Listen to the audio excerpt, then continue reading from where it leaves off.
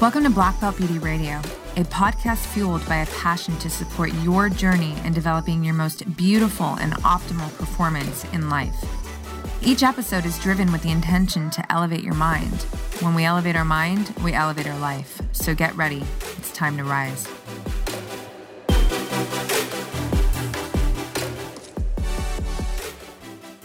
Hey, what's up, you guys? Welcome back to another episode of Black Belt Beauty Radio. And today's microsode, we are sharing a segment with the incredible mind architect Peter Crone from episode 177. In this segment, Peter's dropping really powerful wisdom on how you can cultivate more self-compassion and why that's so important.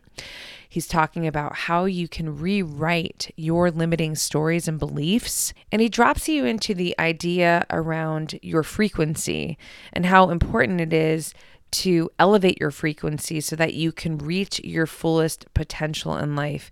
Peter is truly an extraordinary human being. He's dedicated his life to helping individuals around the world, including elite performers, world-class athletes, and global leaders, to overcome their limiting beliefs and subconscious patterns so that they can continuously upgrade their frequency and evolve their self-identity in ways that helps them to kick ass in life, basically. So he's a badass. I loved the episode with him. If you have not taken that full episode in, you definitely want to do that after you've taken this segment. You can click on the show notes and there's links to either Spotify, Apple, or YouTube, wherever you want to take in the episode. Definitely check him out on Instagram. I love his content there. He's an incredible writer. He has some kick-ass quotes. So if you don't already know Peter, well, you're welcome. And I hope you enjoy this segment and episode 177 if you have not taken that one in yet. And if you would take a moment to just quickly hit 5 stars, rating this podcast, and perhaps maybe even writing a little review. There's a very easy link where you can do that in the show notes, and it means the world to me and my team. It really helps this podcast grow. It is helping this podcast grow. So thank you to all of you who will take the time to do that. Now enjoy this microsode with the incredible mind architect, Peter Crone. Enjoy.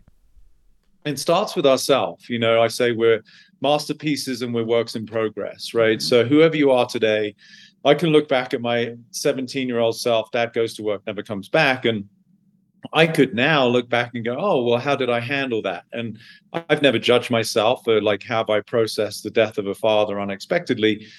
But we could look back at our, different times of our life and say, oh, you're such an idiot. Why did you do that? Or why didn't you get her number? Or why did you say that? Or, we can second guess ourselves till the cows come home. And it's a disservice. It's like you're doing the best you can at every stage of our life with the awareness you have at that stage of your life. Right. So so that's the one thing is to start with is kindness and compassion towards yourself. You're doing the best you can within the realm of your current state of awareness. Yeah. The second thing is to start to look at what are the consistent woes, right? Like we're going to stub our toe one day. We're going to have menstrual cramps the next. We're going to feel cold or have a cold another day. And these things are sort of transitory and they're not fun. And we get, down and depressed or worried. And okay, that's part of being human, right? But where your opportunity for real growth and inquiry is, what's the consistent story? Is it in the realm of relationships? Like, why do I struggle? Why do I always pick the douchebags? Or why am I always left alone? Or why do I not feel loved? Or is it around finances? Like, why do I not seem to be fulfilling on my potential? Or is it around health? Like, why do I always seem to be sick? Or is it around rejection? Why was I the last to be picked for the football team at school, and now I'm the one who doesn't get the promotion at work? Or there's going to be a thread through people's lives. So that's the treasure trove, right? That's the pathway to pursue, is what's the consistent theme, the story? And then we want to start to look at what is the associated emotion with that. Meaning, if I'm the one that was not picked, or my friends are getting married and they're having babies and I'm not, and okay, that's the story. But what's it really eliciting as an experience? And in that case, the experience might be something like, I'm a failure, I'm not good enough, I'm not who I should be. And it's in that realm of self-deprecating narrative, right? So that the feeling would be of just sadness, perhaps, and so we want to start to look at that, and then we can inquire into the validity of what we assert to be true about ourselves because of those circumstances, right? So if all my friends are getting married and they got kids, and all my friends are successful and they've got their own business, and I'm still doing 9 to 5 and earning like, okay, so what? Like you just pointed out, facts. There's no suffering in facts, right? Reality does not contain suffering. All human suffering is a byproduct of our interpretation of circumstance. So the opportunity to get freedom, to come back to your question, is look at the consistent theme. What is the story that is eliciting your personal constraint? I'm not good enough. I'm not valued. It's something in, one of those sort of, it's usually pretty short. It's pretty succinct. And then you get to really inquire into the truth of that fundamental way that you identify yourself. And I promise you, it's not a truth, it's how you feel. But feelings, as I tell people, are a lousy indicator of truth, right? Yeah. So just because you feel you're not good enough does not mean that ipso facto you are not good enough. It's just something that's been there forever and you've adopted it as a truth. It's your reality, it's your personal reality, your personality. Yeah. But what's, like I was literally talking to someone this morning about one of my quotes. I say, who would you be in the absence of your concerns? So if you remove that constraint, who would you be? And like his response was like, even now my shoulders dropped. I feel so much lighter. I feel free. I'm like, there you go. You're getting closer to your true nature. So hopefully that gives a little bit of a blueprint for people to follow. It's beautiful. No, it's powerful. I meditate every morning. This is a quick story. I have a relationship with highest self, future self. She's my soulmate. She's everything. I call her my muse, right? And years ago, I don't remember what I was troubled with when I was, moving into meditation, but channeled the words from her, the message of, hey, Rox, that's how she talks to me. Nothing means anything except the meaning you decide to give to it. Nothing means anything except the meaning you decide to give to it. And it was an immediate emotional neutralizer. It helped me to self-regulate and continues to do so. Because when the mind starts to, run and get carried away with things, it is that helps me come back to, and it's essentially what you just said so eloquently, so beautifully, so powerfully. It isn't necessarily the truth. It's just how you were, perceiving it, right? Yeah. Yeah, there's the difference between the lens that I view life, which is my personal reality, and then there's what's present in the absence of that, which I would assert is truth, right? So when it's one of my shortest quotes to say, no you, no problem, right? So I love that. right? So, every problem, if you notice every problem that you have, you're there. Right. So like that's, if you want like a real quick access to why you have problems, it's because you're around. Right. So I appreciate that so much. That's so good. Yeah. So that I'm really, in the most loving, compassionate way, I'm not getting rid of people's problems. I'm getting rid of them, who thinks they have problems. And that's an entirely different approach, which is, as far as I know, the only person who does that. It's very unique and it's very liberating because there's experts out there who will help you all day and charge your credit cards as long as you're willing to pay to help you solve your problems. Yeah. But that becomes strategy. It becomes solutions, but nothing's actually changed. It's like changing the window dressing in a storefront, but the back of the store is full of mold and has got rat infestation, whatever. It's like, okay, it looks pretty out front, but you haven't actually dealt with the core issues of why you get sick, why your relationships don't work, why you don't fulfill on your value, or you have the financial revenue that you think you deserve, or all of those things are byproducts of the dissonance. It's the relationship to your own inadequacies, insecurities, and scarcities versus the abundance and the boundlessness of your true essence. So I introduce people to the limitlessness of who they are, and then life will catch up at the appropriate time. So for me, people look at my life and they're, dude, like you have such an amazing life and this, and they see Instagram or, and I'm not like doing it to show off. It's just an extension of me and it's showing people what's possible. But it's not so much that I work hard people say, oh, you just got to work hard. And I get it. You got to be disciplined is the word I liked, but it's more a frequency. I function from a particular resonance, and then life will meet me there. And if my resonance is inadequacy or some sort of shortcoming or a berating narrative I have about myself, well, life will meet me there too. And I'll wonder, why did that person leave me? Or why did I not get the interview? Or why am I feeling like tired and apathetic? And well, that's because that's the frequency I'm associating myself with.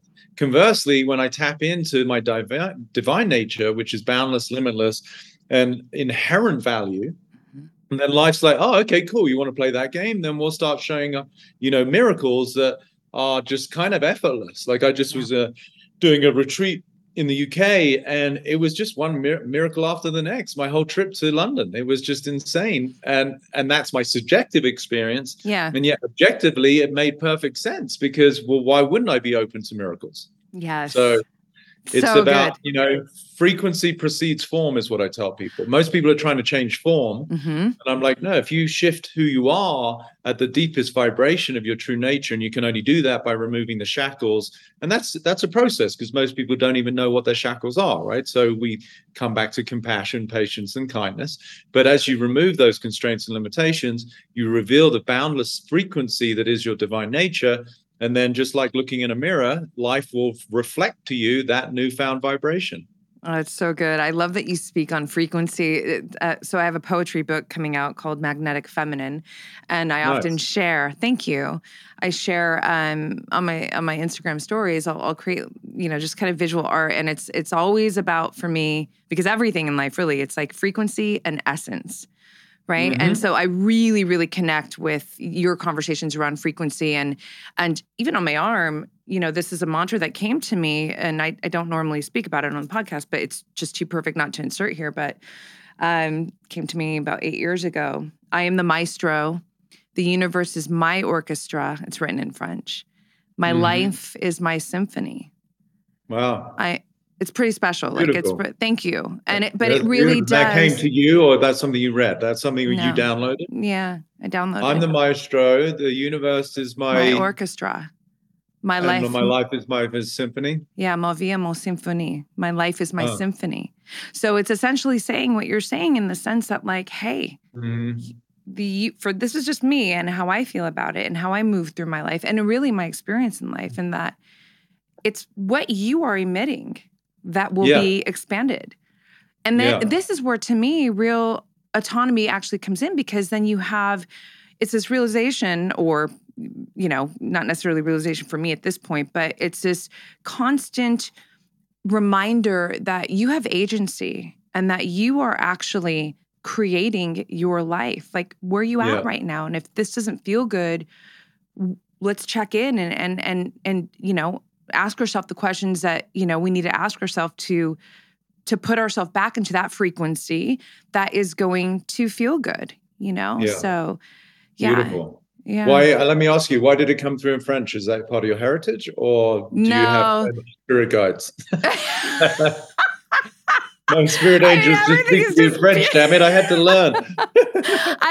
It's a great question, and it was so long ago. I mean, I speak a little French. I actually can understand more than I can speak. I lived in Paris for a while and went to school there, artistic academy.